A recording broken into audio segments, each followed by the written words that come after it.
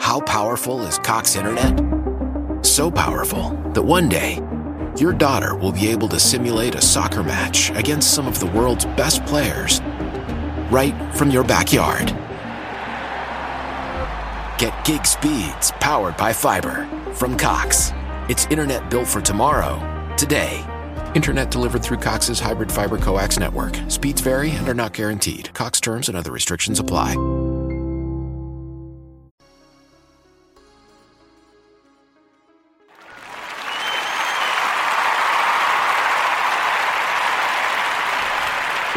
Thank you for tuning in to Chompin at the Bit. This is episode number 69. I am Kyle Edwards, of course. And what we're going to talk about today is day 2 of Wild Card Weekend in the NFL. We had 3 games yesterday. Got another 3 games today. So another day of just sitting back, watching great football action. So we will get into the 3 matches for today. But before that, do a quick, very quick recap of what happened yesterday, in case you missed any of the action. So game 1 was Buffalo and the Colts. And as I predicted, it was a game that was pretty close throughout. I did think, Buffalo might pull away for like a 7-10 type win.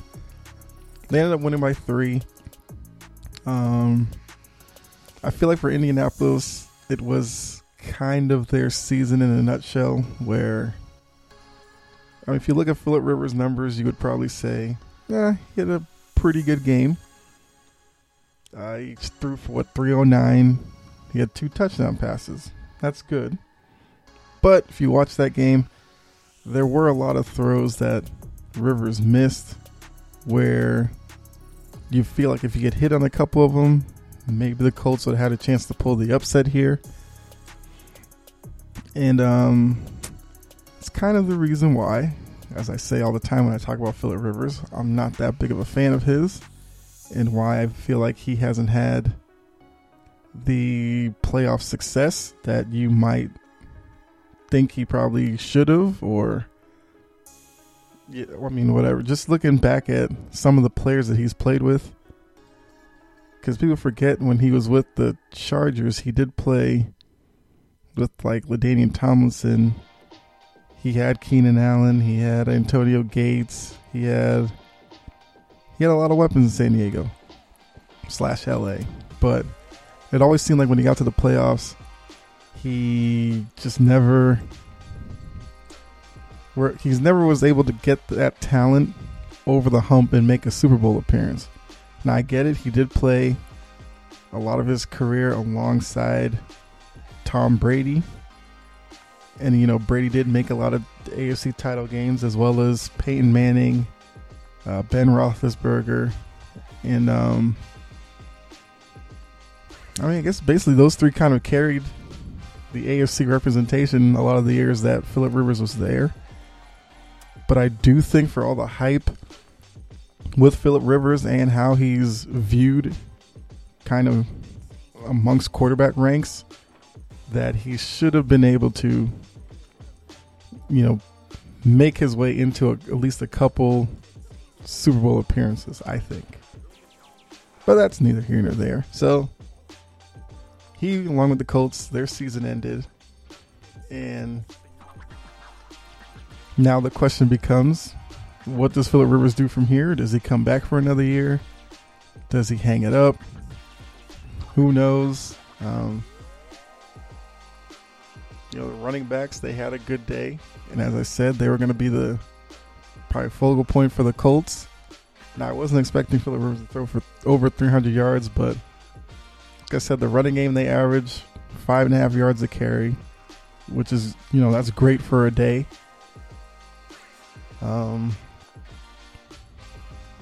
Pittman for the Colts had a good year, the young wide receiver of theirs. He's definitely a guy worth paying attention to for years to come. Now, whoever does become quarterback next year will probably be a big deal in terms of whether he can put up good numbers next year. I mean, for a rookie, as he was, for a second-round pick, he had 40 catches, like 500 yards. That's a decent year for a rookie. I'm sure he's going to be called upon to do a lot more come next year. To be like a supplement wide receiver to T.Y. Hilton, who also had a very he had a kind of average season, but when it started off for T.Y. Hilton, there was a lot of questions about what's going on with him. Can he and Phillip Rivers find the connection or whatever?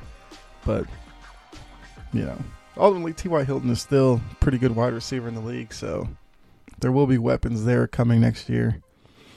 Buffalo, on the other hand, they get their first playoff win in a few years now. I mean, it's good to see Josh Allen perform well. He was 26 of 35, great, 324 through the air. He also had 2 touchdowns, and I mean, whenever he had to make a play for Buffalo, he was able to. I mean, there was a play, I can't remember which. I think it was in the third when he dropped back. It looked like the Colts had him for a sack. He was able to kind of spin out, roll to his left, which is tougher for a right-handed quarterback to roll to your left and then have to turn your body and make a throw. But he threw one along the sideline, which was a complete dart, where the receiver was able to go up, come down in bounds, and then go out. And I feel like that play right there showed kind of the maturation of Josh Allen and where he's come from when he first started. You remember when he was drafted, he was a guy that some analysts wondered if he would ever be accurate enough to really be a game-changing quarterback in the league.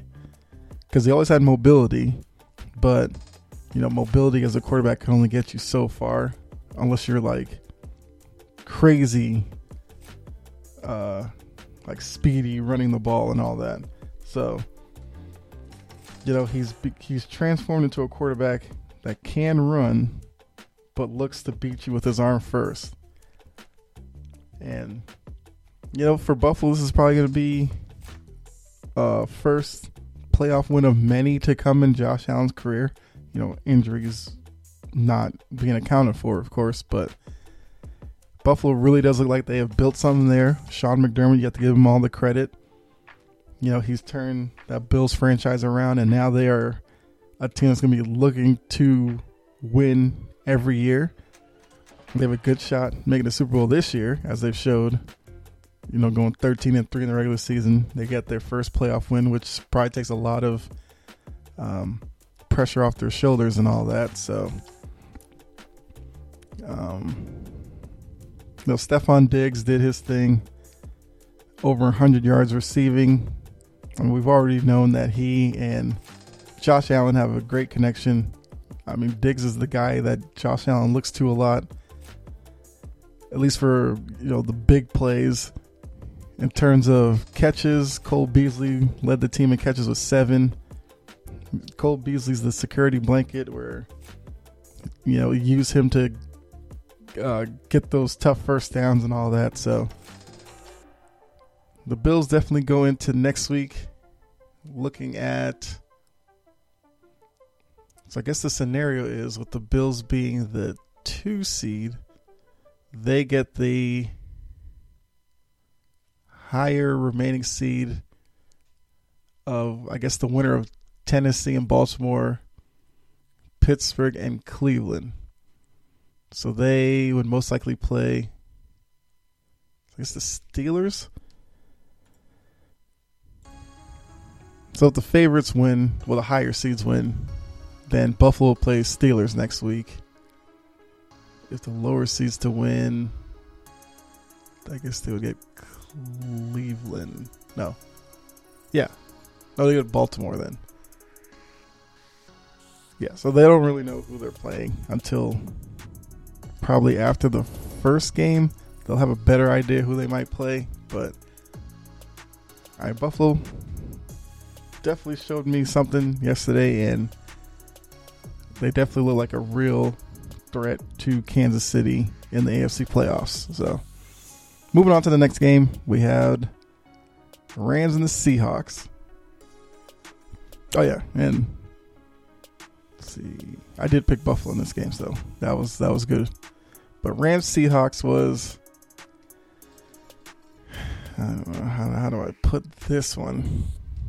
It did not go the way I thought it was going to go. I did pick the Seahawks to win this game. Now,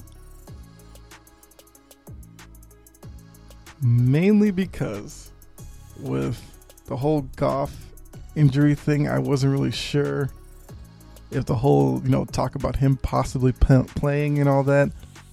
I thought that might have been Sean McVay trying to play games with Seattle to, have them really prepare for Goff, only for Wolford to play. Wolford did start, ended up getting hurt. Goff came in, and Goff went 9 for 19. He threw for 155 and a touchdown pass.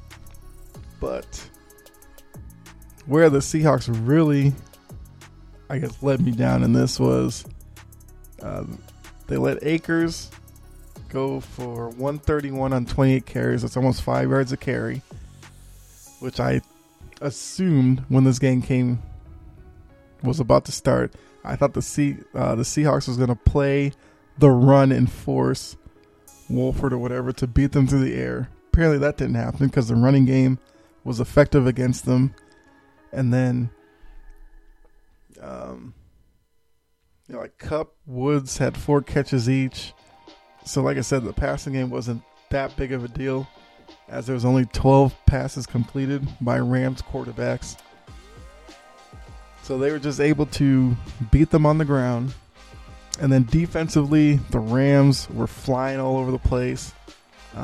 They did something yesterday that I did not think Russell Wilson was capable of, where they picked off a simple wide receiver screen from Russell Wilson and took it back the other way for a touchdown, which ultimately kind of put the nail in the coffin for the Seahawks, because plays like that are just demoralizing. When you go to the line and call a simple wide receiver screen, you're expecting it to be kind of a, like a giveaway play for the defense, where they'll let the receiver catch it and then, you kind of see what happens from there. But I can't remember who the corner was. Hold on a second. I can tell you who it was.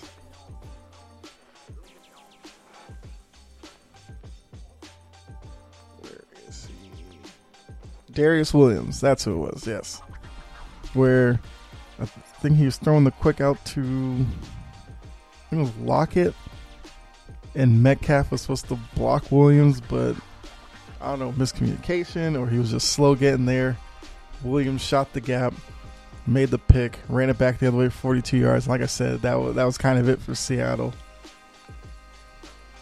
And then looking at Seattle, Wilson had for Russell Wilson standards, it was a terrible day. Well, actually, for most quarterbacks. Going 11 for 27 is terrible. Only throwing for 174.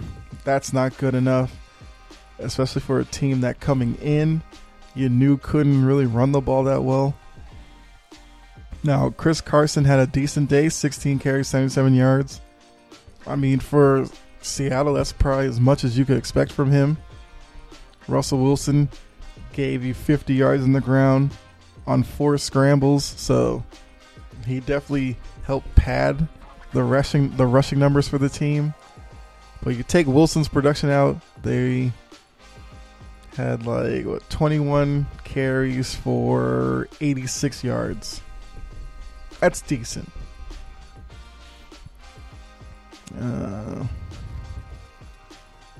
Metcalf led the team, 5 catches. That's expected. But now, looking on the season, definitely a failure for the Seahawks. Late in the year, they did show signs that this was possible, of them going one and done in the playoffs, because their offense really took a dip late in the year. Not really sure what happened there. I mean, we all know that Russell Wilson's been used to playing with kind of below average offensive lines, but it seemed like it really, I don't know, like it became a new low at the end of the year. Defensively, I thought the Seahawks were coming on late. That's why I went with them. But now we hear that Jamal Adams played with like a torn pec and all this kind of stuff. So, on to next year for the Seahawks. Pete Carroll. I guess Pete Carroll's kind of safe there. But you got to wonder. Pete Carroll is the oldest coach in the league. And I do think the Seahawks are going to have to make some changes. They're going to have to really fix this offensive line, though. That's a real issue. Because Wilson was sacked 5 times yesterday, plus the other hits he takes. He's not that big of a guy. So at a certain point, they got to figure out what's wrong with this offensive line and get it together if they want to keep having success and keep putting themselves in opportunities to make the playoffs. And for the Rams, another week, you would think Goff would feel a little better next week than he did yesterday. And then when they go into next week, where right now they'd have to play the Packers, and to go against Green Bay. Green Bay can put up points. They're going to need a healthy Goff back there. Plus the running game. If the running game, Akers himself can produce the way he did today, that'd be a big plus for them. So definitely a matchup that's interesting on paper right now. Once again, depending on what happens with the Saints and the Bears, it looks like Rams will play the Packers next week. But wait till next week to preview that game. So on in the next one, which was the nightcap. And when I talked about this game, this was the game that looked like the biggest chance for a blowout, where we had Tampa Bay, Washington football team. We all know about Tampa Bay. They have, Brady. Fournette had a big game.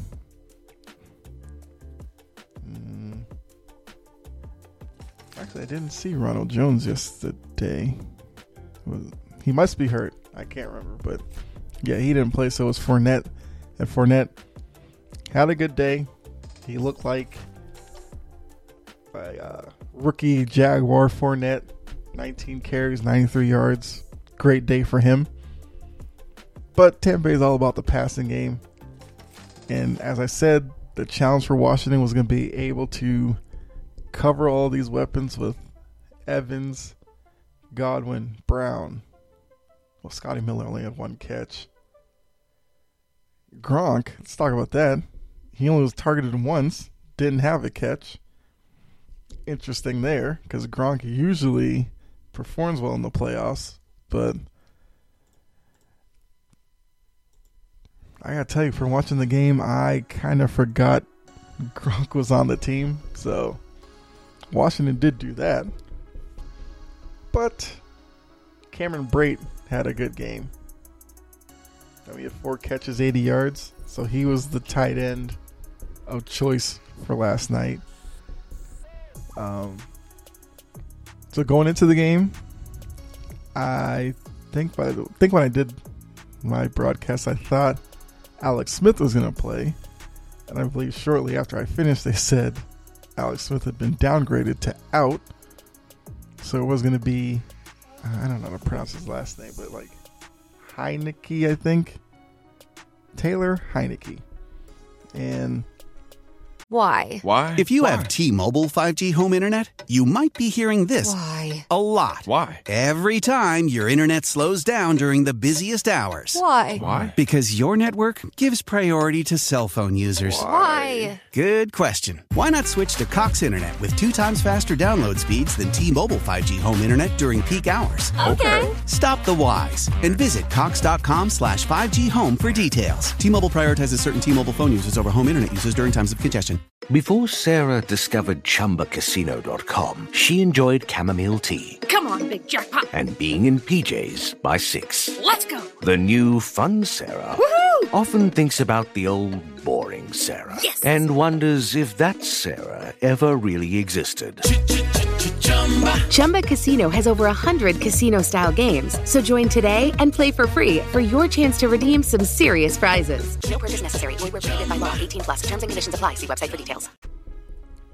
Like, I remember him a little bit because I think at one point he was on like the Patriots practice squad, but he didn't really elevate more than that, so didn't really know much about him. I gotta say, for him, first playoff experience going up against Tom Brady, which Tom Brady was great.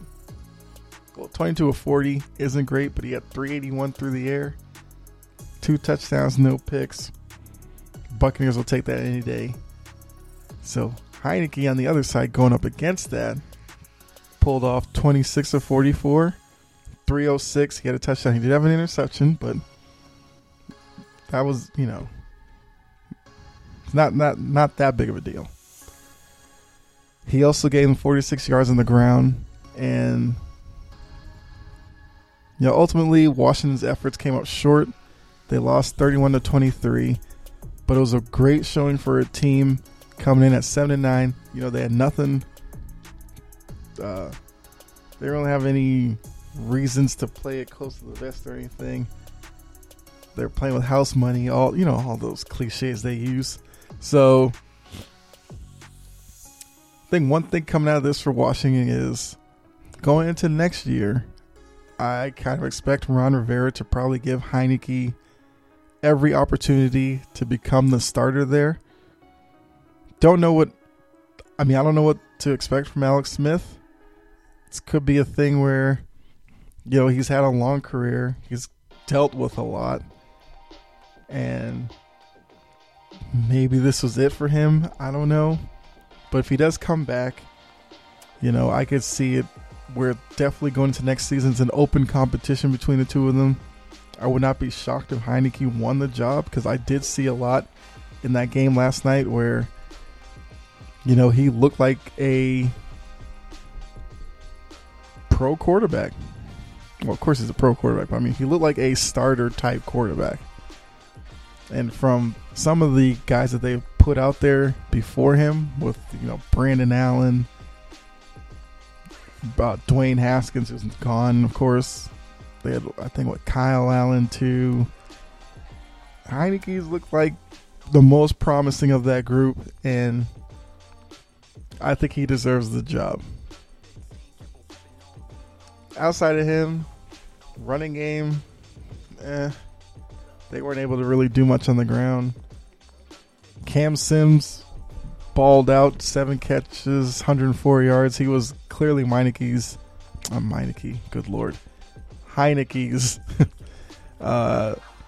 favorite target. But McLaurin still got his 6 catches. Logan Thomas, 5 catches. And Logan Thomas is a great story to me. A Virginia Tech quarterback that they turned into tight end. And it seems like he really came into his own this year. And I think will be even better next year. So I think there's a lot of positivity with this Washington football team going into next year. And that's credit to Ron Rivera, because he's done a great job there for his first year. And I'm expecting him to even build upon this next year. And then Tampa Bay, getting back to them real quick. This is a performance that, if you're a Bucs fan, it gives you a lot of promise that this is a team that can make a deep playoff run. Now, it is good that with the Rams win, the Bucs will get to avoid the Packers for another round. And if they, beat, let's see. So if the Bears beat the Saints, the Bears would go to Green Bay. Tampa gets the Rams. If the Saints win, then Tampa gets the Saints, and then the Rams get Green Bay. So either they get a third matchup with the Saints, or they face the Rams. And you would think after this performance, of course, depending on what the Saints do, against the Bears. The Bucs will most likely be the favorite going into next week's matchup, and hopefully setting the stage for Brady Rodgers NFC title game. So that's the action from yesterday. Now let's get into the action of today.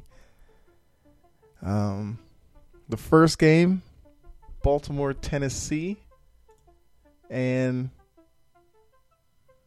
I'm just going to quickly preview these games because,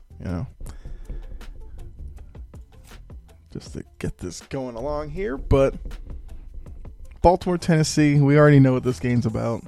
Tennessee, you have Derrick Henry, ran for over 2,000 yards, became the 8th running back to do so. So, they want to run the ball.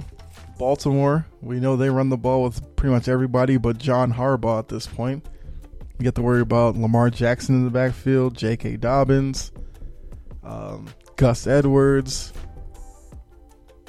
was going to say Mark Ingram, but I feel like I haven't heard from Mark Ingram in weeks now, so I don't even know what his value is to the team at this point. But they come at you with at least a 3-headed attack. Baltimore did bring in Calais Campbell in the offseason, clearly for matchups like this, because Calais Campbell is he's a giant of a man. He's like 6'8" or something. He's a great run stuffer, and that's definitely what you're going to need going up against a Derrick Henry-led offense. And so like I said, Baltimore comes in, they rush for almost 200 yards a game, which is crazy to think about. I think like 191. Tennessee is number 2 in the league. They rush for like 170 a game. So expect this one to be time of possession both ways, methodical drives down the field. It's probably going to come down to which team can convert on those long drives to touchdowns instead of settling for field goals once they get into the red zone. Now, Tannehill is definitely the better passer between him and Lamar Jackson. So if one team is able to stop the other team's rushing attack, I would have more faith in Tannehill being able to carry the load and put points on the board over Jackson. But I think both teams will have enough success on the ground that it probably won't come down to that. This is gonna be a tough one to call. Baltimore is the favorite coming in. That's the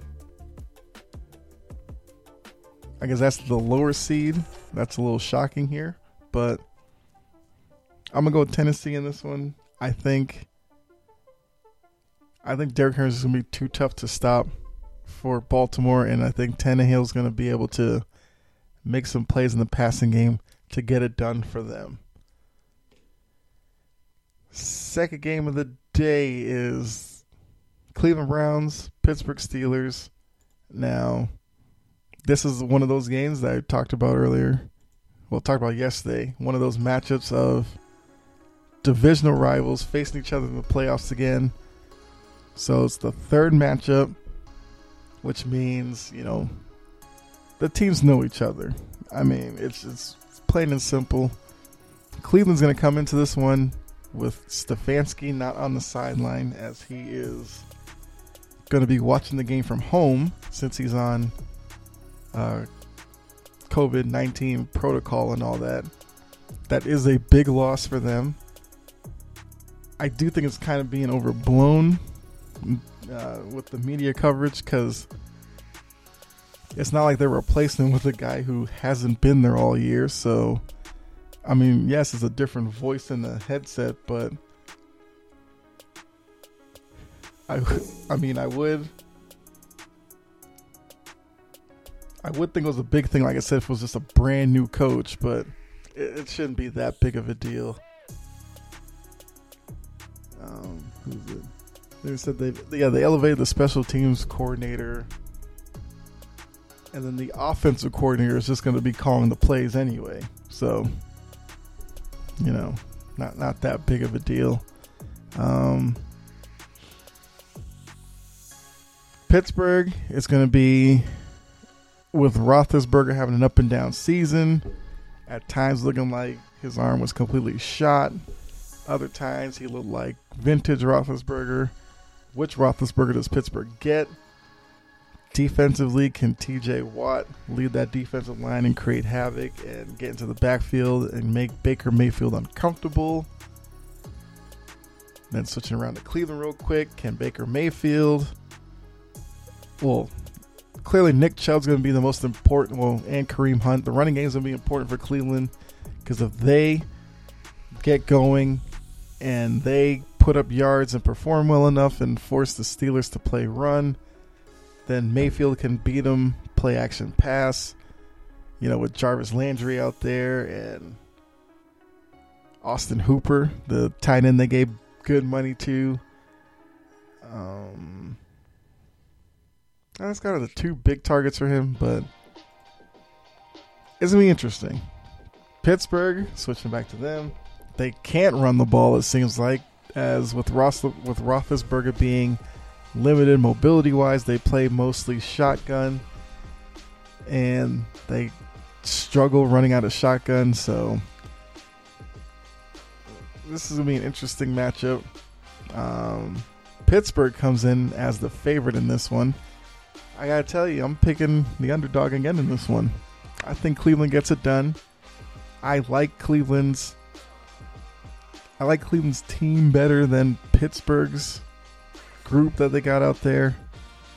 Big thing for Cleveland, though, is they have to contain Claypool, who's kind of the big downfield threat, and then make sure Smith-Schuster doesn't go in and go wild. So, interesting matchup.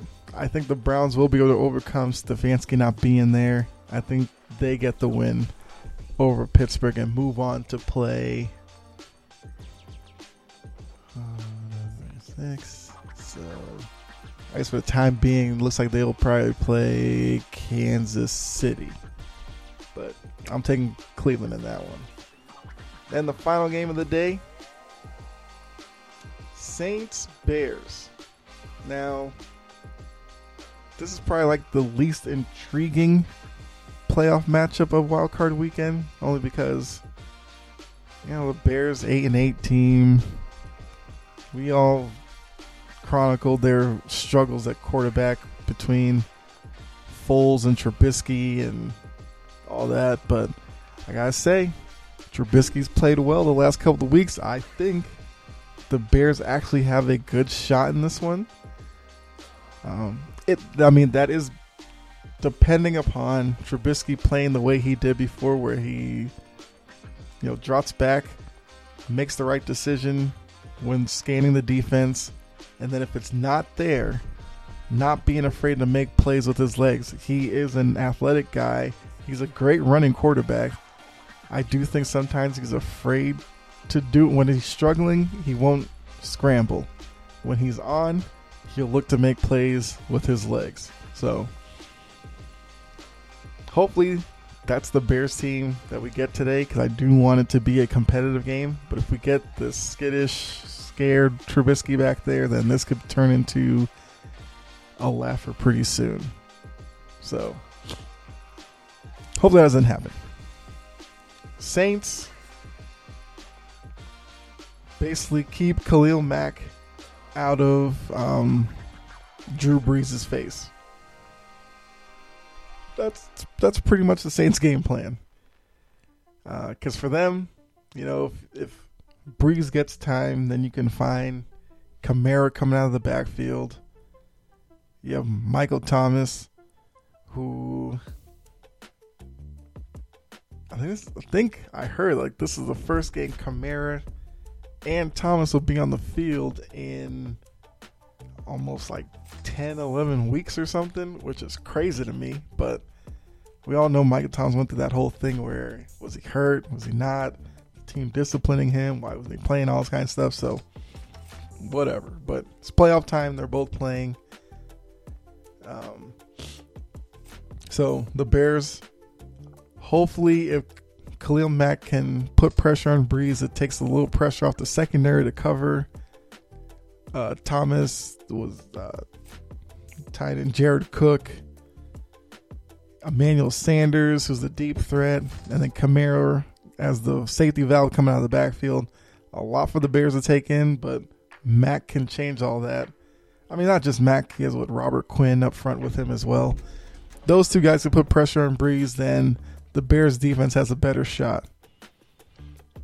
The Saints, when Breeze was out and Taysom Hill took over, and even when Breeze came back for the first game, their defense really picked it up.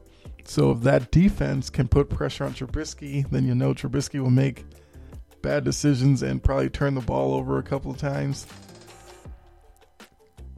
I mean, it is a home game for the Saints, so weather is not an issue. Allen Robinson is Trubisky's big play target. So if Robinson has a good game, that could be a little bit of trouble for the Saints. Like I said, I think it's going to be a closer game than people think. But I'm going to take the Saints here to win it and set up Saints-Bucks next week. So once again, to recap, winners for today, I'm taking the Titans and Browns, the two underdogs in the AFC. And I'm taking the favorite Saints in the NFC. So there you go. There's my recap of last night's wild card action plus previewing today's action. Like I said, 3 games today. Great day for football. Hope you enjoyed. I know I will. So now, just looking ahead to the week ahead in terms of episodes for you guys. I did push the social issue and sports episode. I'm pushing that one to tomorrow. I'll start off the week with that one. So that's Monday. And then we'll get into, let's see. Well, of course, we'll have to recap what happens today, some point next week. So that's going to be coming up. I've got NBA stuff where I want to talk about the Ball brothers this week as well. Because LaMelo became the youngest player to record a triple-double. And I have some thoughts about him versus kind of Lonzo's progression. And, just a bunch of stuff. Plus, I forgot. We have the college football championship game tomorrow. So I probably have to talk about that tomorrow. Push the social issues one again to Tuesday or something. But, there's a lot coming. So hopefully you guys will tune in, check all that out. So once again, thank you for tuning in. Hope you enjoyed it. Follow the show Facebook page. Search Chompin at the Bit. Like it. You can follow there. That way, whenever I do release episodes, you get them from there. Go to Twitter at Chompin Podcast. Follow the show there. Interact with me. I have a poll up right now asking who your Super Bowl favorite is.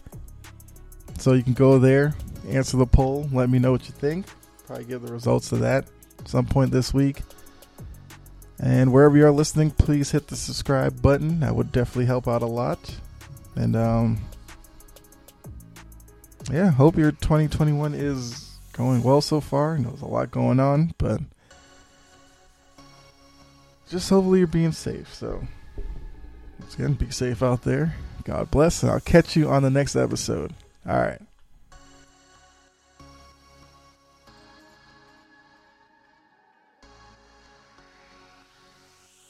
Why? Why? If you have T-Mobile 5G home internet, you might be hearing this Why? a lot. Why? Every time your internet slows down during the busiest hours. Why? Why? Because your network gives priority to cell phone users. Why? Good question. Why not switch to Cox Internet with 2 times faster download speeds than T-Mobile 5G home internet during peak hours? Okay. Stop the whys and visit cox.com/5G home for details. T-Mobile prioritizes certain T-Mobile phone users over home internet users during times of congestion.